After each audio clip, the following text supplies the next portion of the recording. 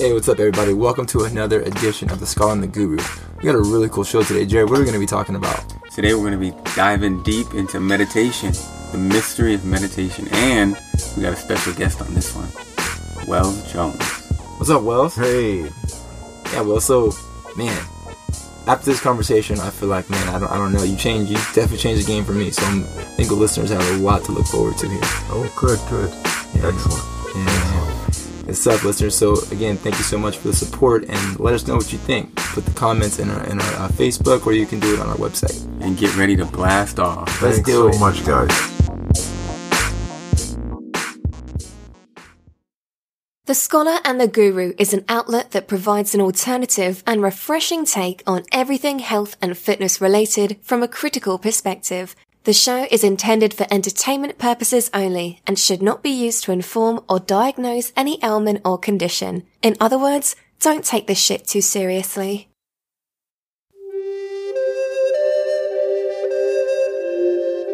You're listening to The Scholar and the Guru. Here are your hosts, Andrew Carter and Jared Tavasolian. Scholar and the Guru meditation session. Meditation session, man. I feel like we need some incense or some shit running right now. Nag Champa. Get it going. So, no, today we got a special guest on the show. Yeah. We got Wells Jones. Say hi, Wells. Hello.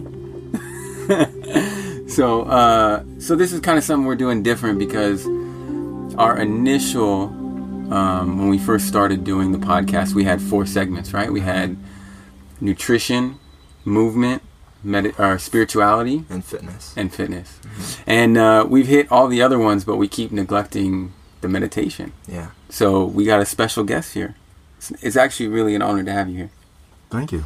Yeah, well, you got to give people the background because, like, I feel like you're like a mysterious figure because, like, I keep hearing about this guy Wells. Like, Todd talked about Wells. You've talked about Wells in the past. Like, who's this guy Wells? So I finally met you. I hear about your stuff. You got to tell listeners, what are you about? Where'd you come from? Okay, well, I came from... Wait. So before we go there, Okay. I want to give the story on how we met. Okay. Because we've been friends for Eons. forever.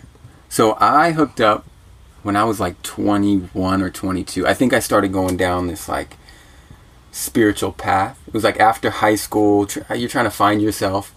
And I was a trainer at 24 Hour Fitness in Simi, and I hooked up with some really weirdo freaks. Cool, very cool, but weird. And they were searching, I think, for, like, they were trying to find spirit or find awareness or consciousness, but using drugs. Mm-hmm. So they were doing like psychedelic journeys, and there was a lot of emphasis on the body. And so we see a lot of that in like the new age scene, like Kind of neo-shamanism type thing. Yeah. And so we were doing psychedelic journeys with mushrooms and maybe some like ecstasy or, well, weird, right? And ayahuasca was like the final. It was over like a 2 or 3 year period, and we would do it in these like ceremonial sessions, but there was always something missing. And then one day we did a group session of ayahuasca in Ventura, and this freak shows up, and I think he could see how not bad, but how like misdirected it was. And I was like in it. And so you kind of like saved my life. I mean, changed the direction I was going because I was doing all this body stuff. Yeah, you want money. I know you want to get paid for that, I'm sure. And you gave me a book. The first book you ever gave me was Silence of the Heart by Robert Adams. And that was a really profound book because it changed the idea of all the emphasis on the body to the emphasis on something bigger than that. Like I'm more than just my body or my mind. And that was really profound. And I think it was cool because there wasn't even like, you weren't trying to pull me in a way. You just showed me something, and then the rest was magic, you know.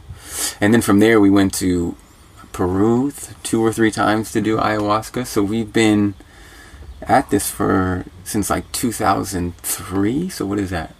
15 years? Yeah. Dang. Yeah. It's a long time. So that's how we met. And I would say that there's something very special about you. Very special.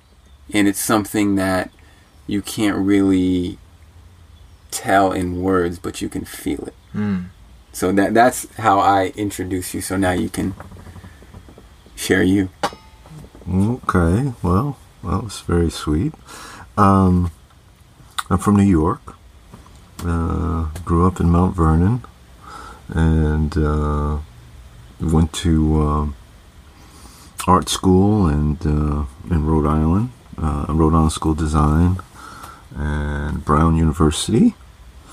And let's see. So I was into art. As a young man, I was into art, and one day I went to, because you can take courses at Brown or RISD, in other words, Brown students could take art classes at RISD if they wished at that time, and RISD students could take liberal arts courses at Brown. So there was one course there. It was a course called Sound Awareness, and it was by this teacher who went by the name of Brother Ah, and he was a prolific musician who played with Miles Davis, and,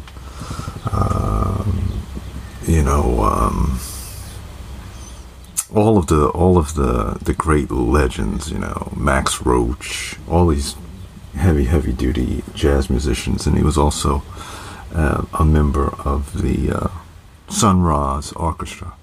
So we became friends, and real friends. We had a beyond the student-teacher relationship, we had a real friendship, strangely enough. And he, at the time I was searching with different religions at the time. There was a kind of a social awareness that was going on in the so-called African American community, and so I was searching. I always had a kind of a disposition for religious things or the such. So he invited me to a Vedanta center. What's that? Vedanta is a type of Indian spirituality that kind of comes out of the Hindu tradition, and one of the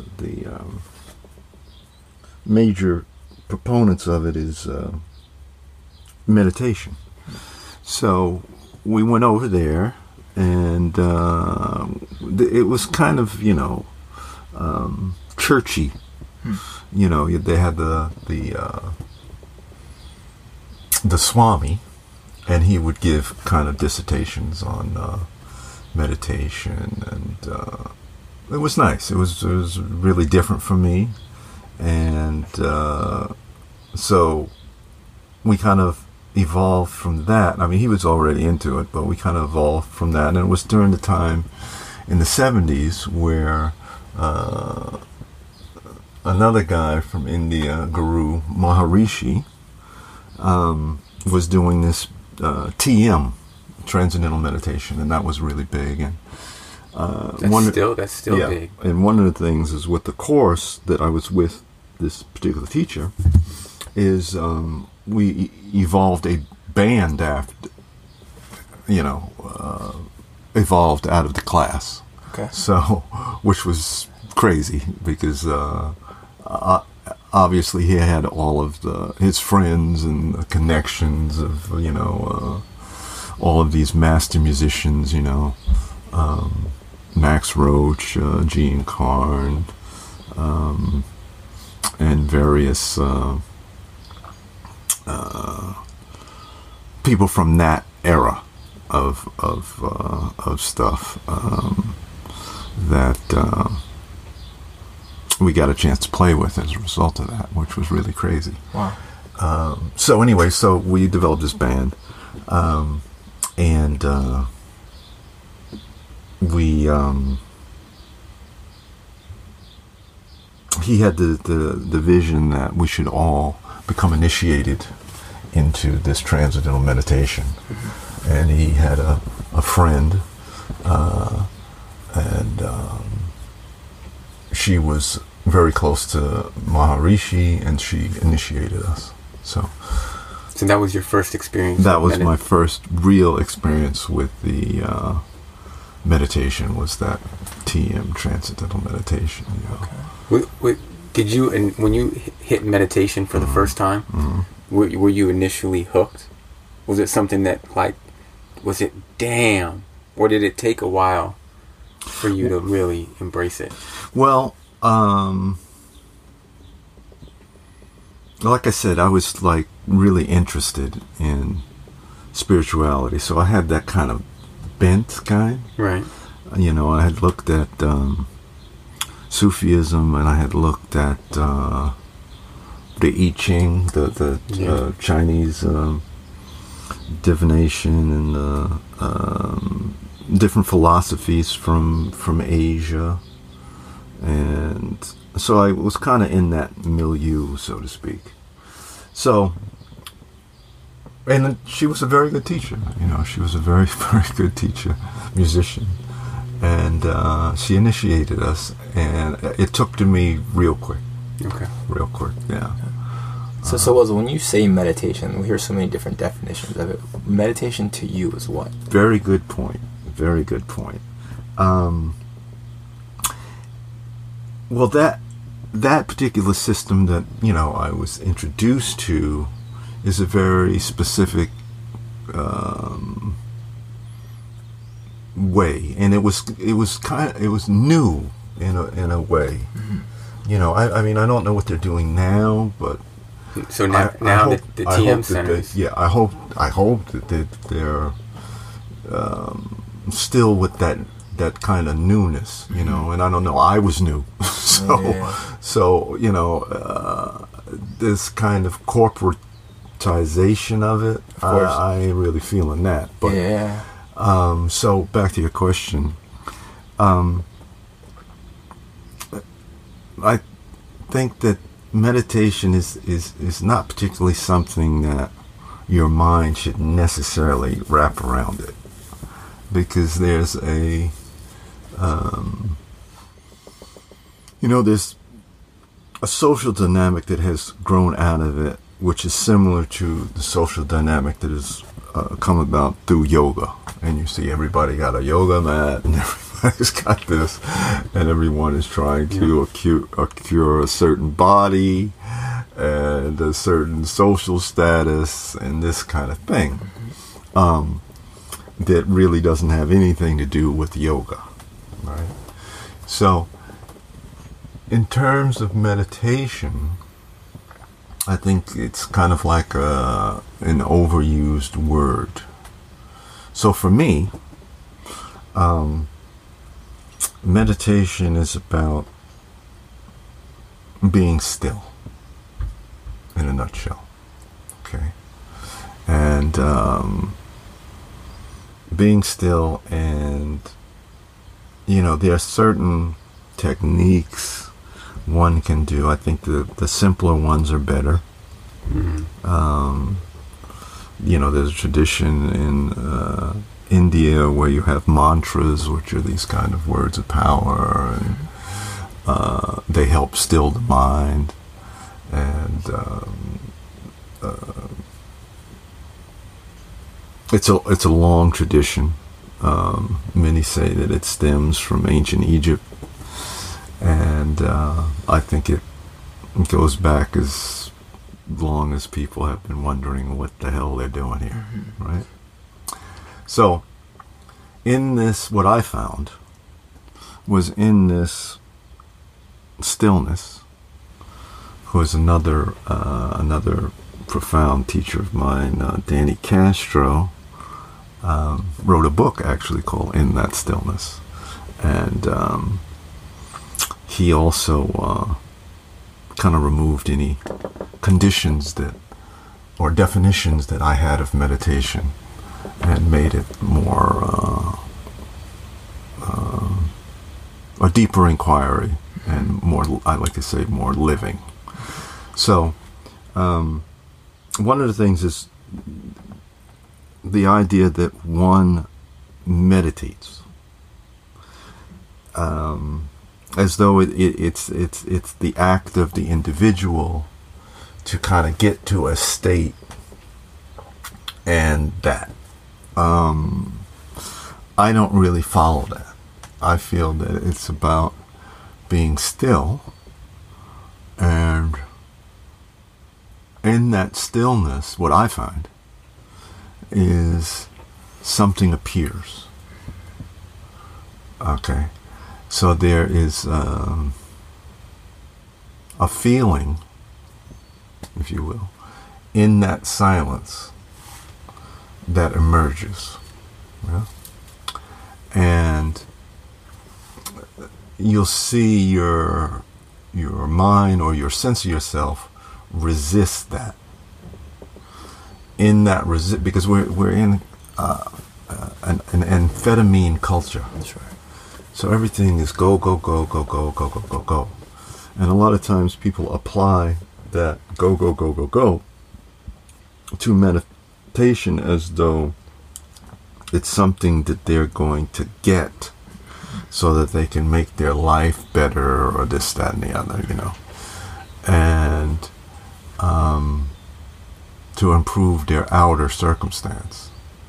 I've also seen it become more of like a checkbox on somebody's list. Totally. So it's not about the experience. It's like I meditated today or I worked out today. 100%. It's like something. So, but I feel it's an inner journey, and the ego sense doesn't want to go in because the prerequisite for going in is giving up that ego sense for a moment. Yeah. So I found that by being still,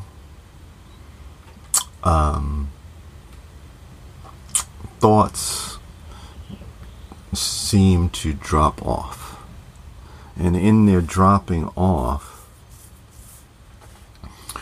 there is a kind of glimpses of quietude that produce this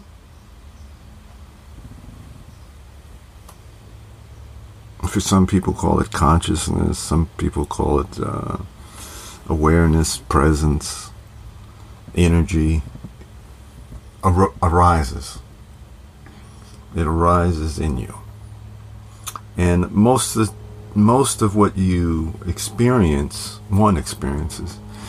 is when you kind of come back from that. Right? That's kind of how you know that you went there. Yeah? So there's a little interval where there is the emergence of a deep stillness. And as you go over into it more and more,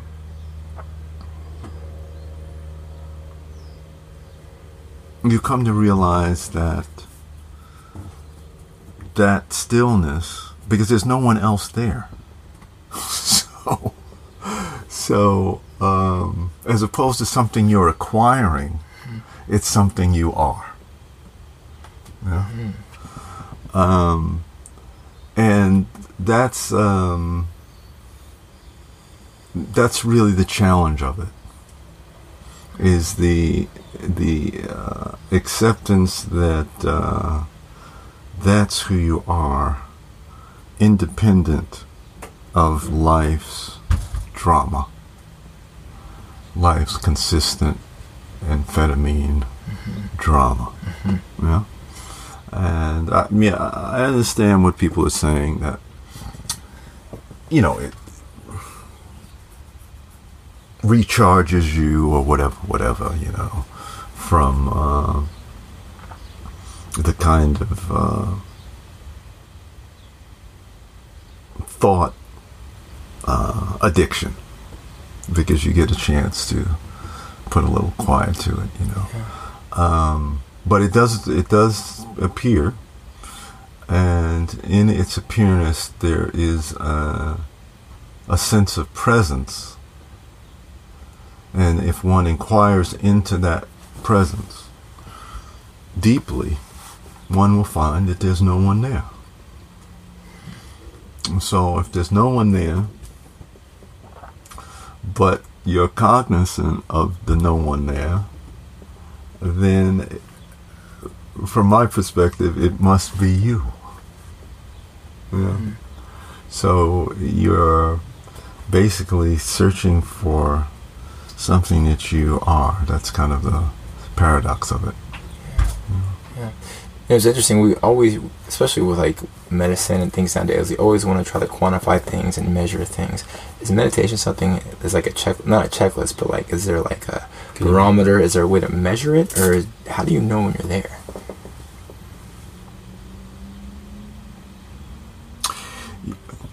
Good question. I would say that you know that you're there when you're not. Yeah. When you're not. That was so deep, I want to punch you. And you know, like I said before, you know, it's when you come back, as you come back, you realize, wow, you know, and but if one can occupy the idea that it is you, that it actually there's no one else there. Then it doesn't, you know, you don't get caught up in the religious, you know. Yeah. So the religious form has to have kind of like a hero, and it's got to have like a demon. It's got to have this whole thing, which is, I think, in ancient times and tribal times was illustrated through the art of drama.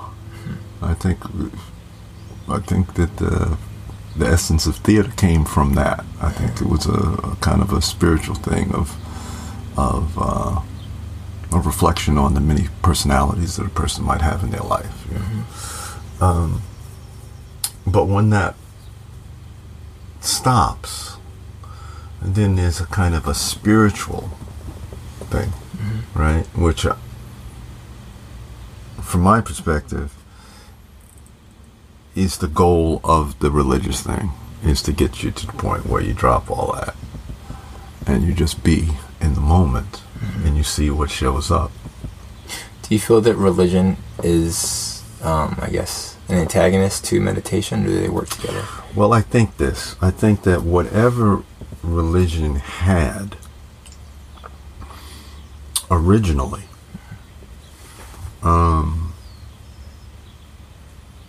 it's lost. Okay. In like modern day? That's something, you know, like I said, you know, I'm coming from an art background. Yeah. So I'm looking at everything, actually, I'm looking at as art. So I'm saying this early expression of the mystery was an artistic one that had a different type of play. Okay. And you know, the idea of these yogis or these enlightened beings or gurus or whatever, the idea that there's an idea that they used yoga, meditation, or what have you, to become this realized person. It seems that the originators were realized, and then decided to play with the energy. Okay. Okay. So I think that's qualitatively different. Can you explain what being realized means? Yeah. Because I like, for me, like, I've seen Eckhart Tolle or Ram Dass or some of these characters that are quote unquote realized, but I don't know that. I've heard Balsekar, who's at Ramesh, talk about realization, but what does it mean to be realized? Well, I think if you look at what is avoiding realization and you inquire into that,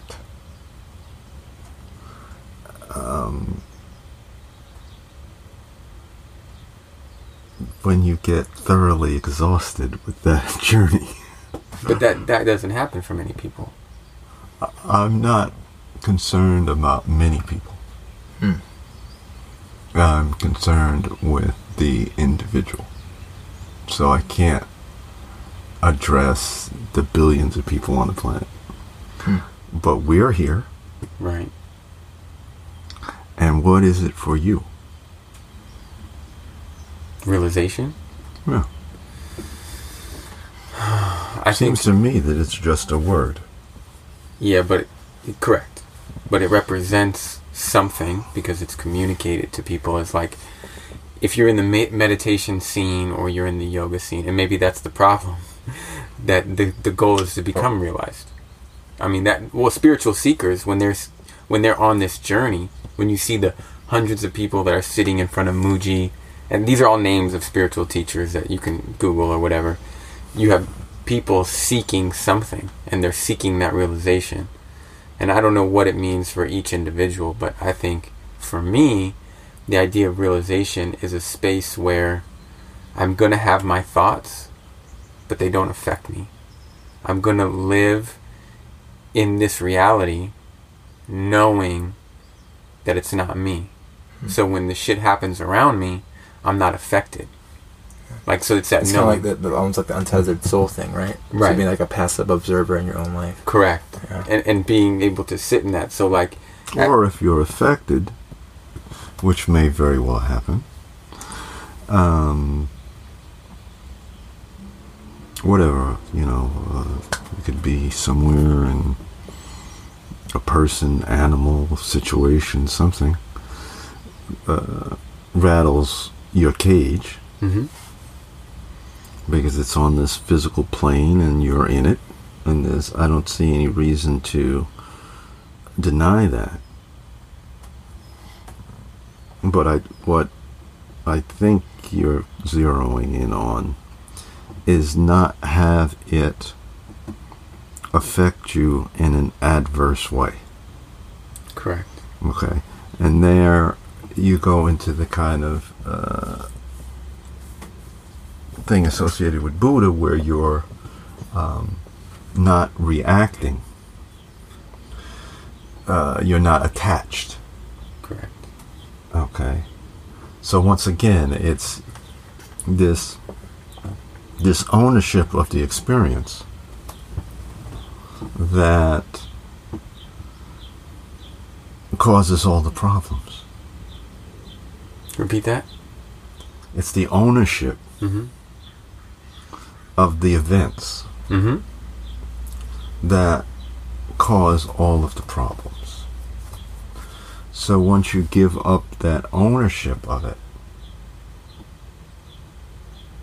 then it just unfolds like nature. Right? So the flower really isn't thinking about its blooming. It's just part of the process. Right?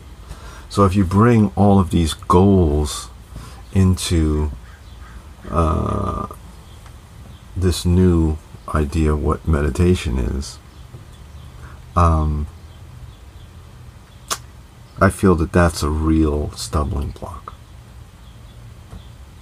Real stumbling block. So you because your mind is constantly going. The whole premise is to ease that mind. Or not give it as much attention. Yeah. And in that ease, something appears that's undeniable.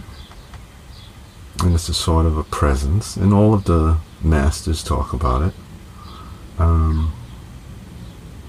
But when you get right down to it, it's this quality of stillness that everything else is in. So it's kind of like space, you know, you look up and there's all of these different things. I remember being in Namibia in the desert in Africa, and I saw this like these crazy, phenomenal things going on in space. You know, whatever they were, comet, spaceship, whatever the hell they were, but they were really. It was really a light show, you know? And you can't help but be in awe and wonder and da da da da da. But it's all happening in space. All of that darkness, right? And we often forget that boundless space, as my other teacher Sun Ra would say, space is the place. So by opening your heart to that, you find that the drama falls away, because it just can't compare with that wonder. You know how crazy that sounds, right? Space is the place? Or? No. What you're talking about is completely counterculture to the way that we are programmed, the way that we're born, the way that we experience life. It's like, my son is 2. From the time he's 2, he's thinking, whether it's because of the conditioning of the teacher, of the parents, and the people around him, when something happens, you did it. Well, you have all these texts. So you have like the Bhagavad Gita, you know, you have the Bible, you have the Egyptian Book of the Dead, you have the Tibetan Book of the Dead, you have all these different writings from the ancient world that has that are still with us. But I think in reference to your question, you know, the holy text would be the New York Times. Oh, yeah. Right? Or whatever they have in LA, or whatever this newspaper is. Anyway, if you just read that, right, you would come away with that this thing that we cloister as normal isn't completely insane. Right? Yeah, of course. Good point. Okay. Yeah. So, people have bought so hard into it, so hard, and like you said the other day, LA is the epicenter. It's here. This is ground zero, and it's so embedded too. It really is. Yeah. Well, it goes back to that kind of Matrix vibe. Okay. Where the cat Neo is trying to break out of the conditioning. Right. So the reason why I said the New York Times is, or whatever newspaper, is or whatever, I don't know, Fox, CNN, whatever. If that sensitivity is in you, and you can see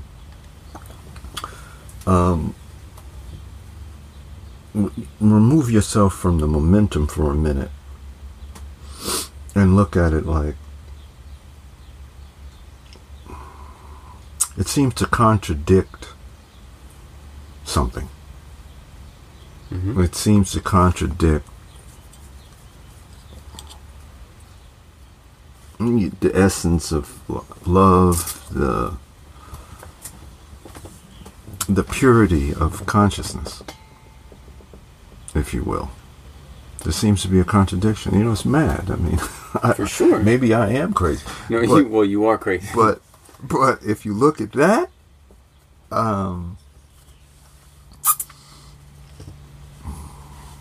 I think that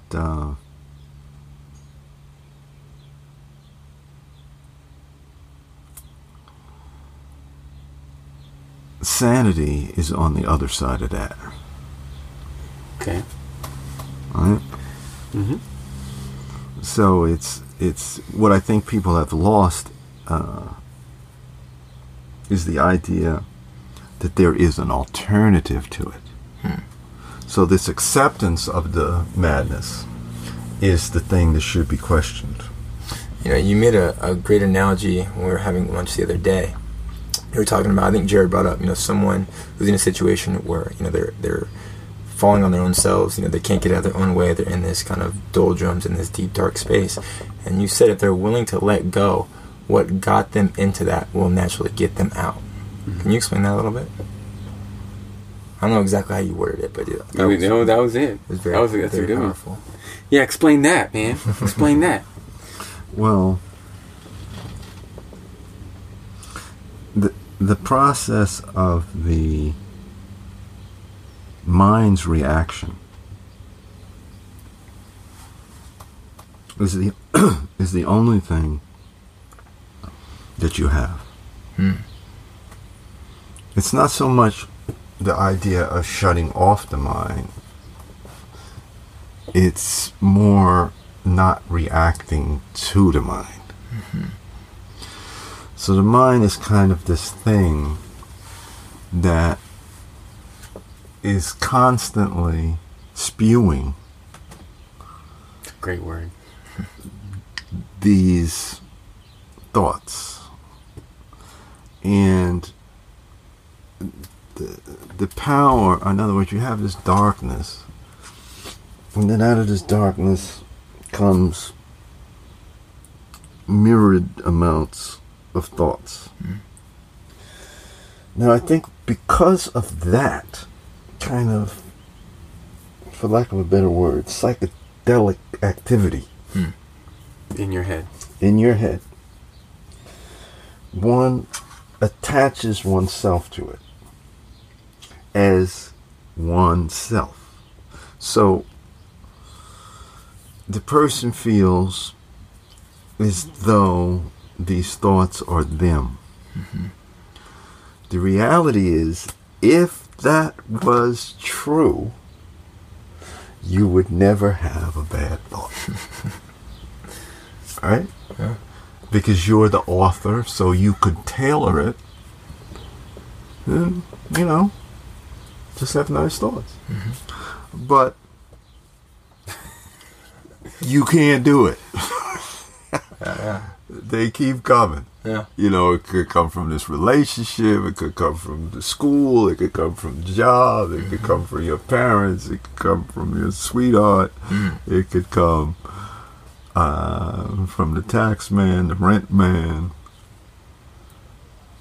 your car, you know. You know, the joke is, you know, you got karma, you know, you get into an accident. But so there's an element that you're just completely not in control of. Mm-hmm. So if you react to it, certainly you've gone to a movie and you've been in the movie theater and you see someone or yourself, you might be moved by the artistry in the movie. And you may even be driven to tears. You know, I remember one early movie that I saw was, as a kid, was Pinocchio. And, you know, I don't know, what, 6 or 5 or years becomes a old real or boy. something like that, you know. And I'm checking this out. And I remember it was extremely upsetting to me. You know, that this cat had this nose that he really couldn't control, and it was just like work. And I was like, you know what I mean? Because I have a strong nose, and I was like, damn, that's so cruel and hard. I mean, I remember, you know, my mother had to really talk me down, because I was worked by that. Yeah, I was worked by that. And,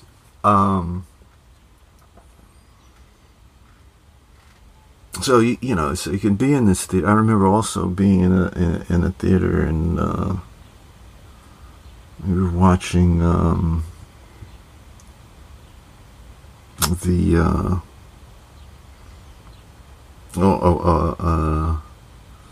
war movie, and I don't know if it was Apocalypse Now, or I can't think of the name of it right now, but So the war movie made you cry?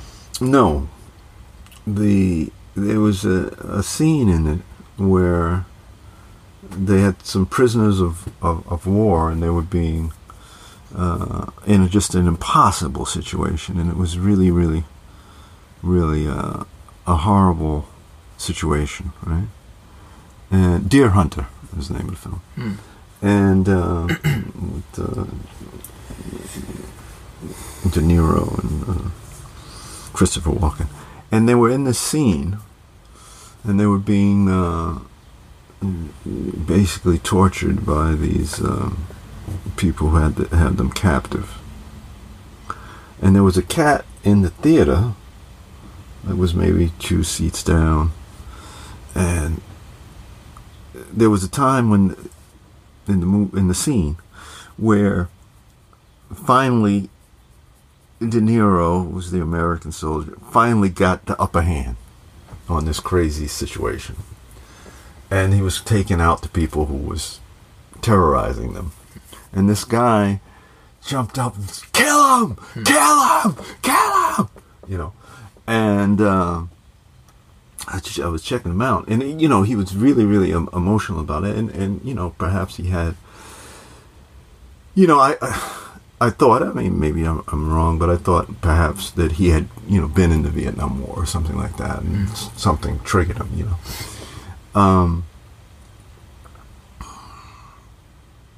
So that's one thing.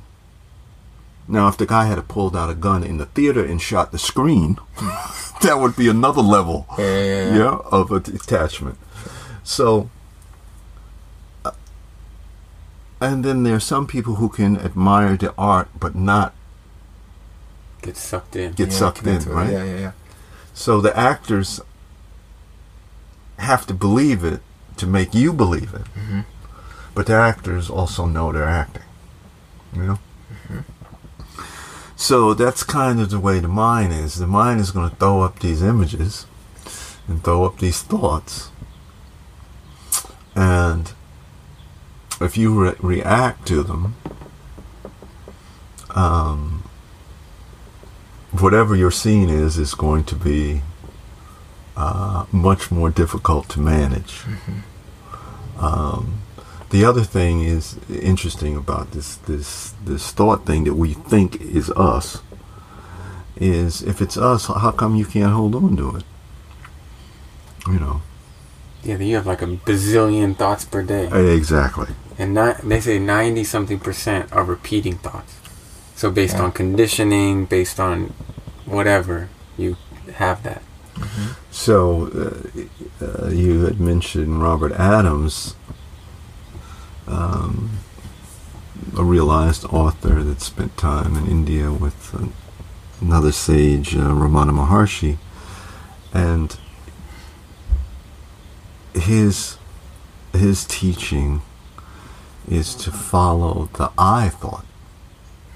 Disregard all the rest of the thoughts. Just deal with the I thought. What do you mean by the I thought? Who is this I that has these thoughts? You got to see, the thoughts are independent, right? For the because they come and go, right? But they come to what? To whom do they come? To whom do these thoughts come? Because there has to be something there to observe the There thought. you go. Yeah. So what is the thing observing it? So by inquiring into that deeply, also brings about a stillness. And it's like I said before, as you go deeper in the stillness, there's no one there. So that's ultimately the goal of the meditation is to get to a space where you let the unknown become known, or where you experience more of who you really are, Where you accept the mystery, and so which is the fact. And so you got some statistics on meditation. Do you have them up? Yeah. So what's interesting, again, this is kind of it's coming to light now in recent years, but obviously we've known about these benefits for centuries. This was one study I found. It's from the International Quarterly Journal of Research in Ayurveda. It says research has confirmed a myriad of health benefits associated with the practice of meditation, and they have about, I'd say, 20 to 30 different studies. These include, or 20 to 30 different citations. These include stress reduction, decreased anxiety, decreased depression, reduction in pain, both physical and psychological, improved memory. Physiological benefits include reduced blood pressure, heart rate, lactate, cortisol, and epinephrine, increased melatonin, decreased metabolism, breathing pattern, oxygen utilization or carbon dioxide elimination, increased DHEA production, and relative blood flow to the brain. Meditation increases regional cerebral blood flow to the frontal and anterior regions of the brain, increases efficiency in the brain's executive attentional network, and increases EEG coherence. So again, we talk about, if you were to look at it from a modern medicine perspective, you would probably have a specialist looking at each one of those particular things. Yeah. Right? So it's like just sitting still. You can fix all of that. Yeah, you can have an effect that's like taking a pharmaceutical drug. Mm-hmm. Now, what I wonder is, from my understanding, the Native American, so the Indian from India, and that lineage is one particular type. You have like the I Ching, and you have the Eastern, and then we know of the Native Americans, and I don't know that there was Native Americans that were meditating per se, but they had a real strong connection with nature, and they had a lot of space in their day. You know what I mean? Like, they slowed down enough to watch the clouds move, to watch the grass grow, to notice the change in the season. You know what I mean? Like, and I wonder, for people, is there as much benefit in meditation as there is in just like chilling the fuck out? You're not going to go to that space, but you can still get these benefits, but people are resistant. Mm-hmm. You know what I mean? Well, I think that, when you're observing the different cultures, and in particular you brought up the Native American, is and the reverence for the nature. To me, that comes out of the stillness. So, the Native Americans that I know are there's a stillness with them. It's inherent. Yeah. Yeah. So why is there so many meditation teachers, and there's so many meditation techniques? Because to me, a lot of I'm a simple guy. Like, in a word? Yeah. Neurosis. Okay. You got people who want to be gurus and people who want to like educate people. And when I was teaching with Chris, we go around, and I feel kind of foolish being a meditation teacher, because all I'm really doing as a meditation teacher is providing space for people. I'm not really teaching it. You can't teach it. You know what I mean? So to me, this is personal. Well, you just don't want to say, "Look, man, just shut the fuck up." I mean, you know what I mean? No, you don't want to really like cut to the chase and just say, "Look, man, shut up, just chill." And but that's what. But the mind plays tricks, and right. You could have a scenario where you have a house. Okay. And I have 2 children in the house. And your children. And the house catches on fire. And the entrance into the house is blocked. House on fire. two kids, house, the entrance is blocked. Yeah, so you're outside, you're yelling to the kids in the house, come out, the house is on fire, right? Okay. Now, you say, you try everything and it's not coming out. So then you say, you know what? Hey, I got a brand new bike out, 2 bikes for you. And that breaks them out of whatever trip they're in. And they get so excited about getting the bikes that they come outside. Okay. Well, it's kind of like that. There are all these different techniques and there's all these different ways and to try to get all of these different types of people who are stuck in all different type of ways to get out of the house. Right? Mm-hmm. So that's essentially why there are all these different things. But if you want to get to the source of it, Mm-hmm. it's just you, the stillness, and see what shows up. It's pretty simple. I like that. Awesome. I mean, I feel like we could do this all day, dude. I feel like I'm really enlightened right now, dude. This is a great conversation for me. Yeah, it's alright. You got some good stuff. Let's maybe finish up, Wells. Maybe for someone like Stop me. hugging me, Jerry. Maybe for someone like me who doesn't have a background in meditation and we're maybe looking to get started, what are some baseline things? Maybe like some 5 quick things, or I don't know how you would do it, but someone that wants to jump into it, maybe who are some books that we can read, what are some practice we can do to get the ball rolling and get to where you are eventually? Yeah, how can a person get started? Well, I think that one of the easiest ways is, one can research whatever books. I mean, like we said, there are billions of those out there. But if you can go into the essence of the body, like what's really, really, really important to the body.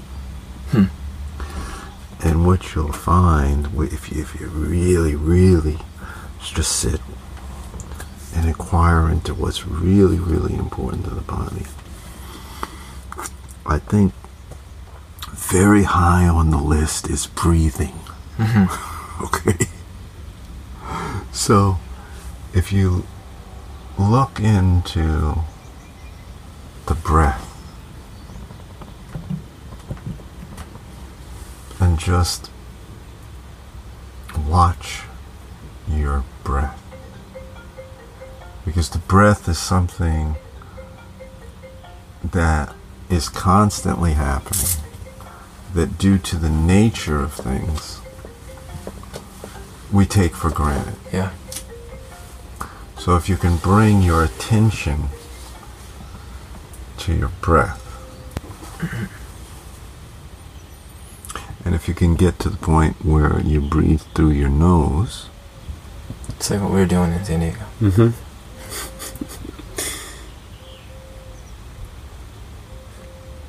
it happens naturally. You know, I mean, one of the hard things is, a lot of times kids do this. I remember I did it, and when you're a kid and your mom comes in the room and you don't want to have a discussion, you don't want to deal with it, so what you do is you pretend you're asleep. Very hard to do for a long time. When I mean a long time, like a minute, it's hard because you feel like you're going to shift. You feel like you can't, yeah. So,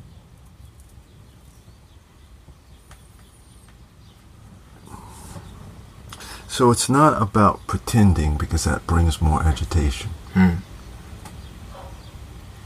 So it's just about sitting quietly, right, and taking a look at your resistance to the stillness. And follow the breath and see what happens. It's pretty simple. I think that's it, man. That's the button. Yeah. Leave it on that. Cool. Another episode of Scholar and the Guru meditation session. That's it. Thanks, Wells. Thank you. You have been listening to The Scholar and the Guru. For more information about the show, go to thescholarandtheguru.weebly.com or check us out on Facebook at The Scholar and the Guru. Thanks for tuning in.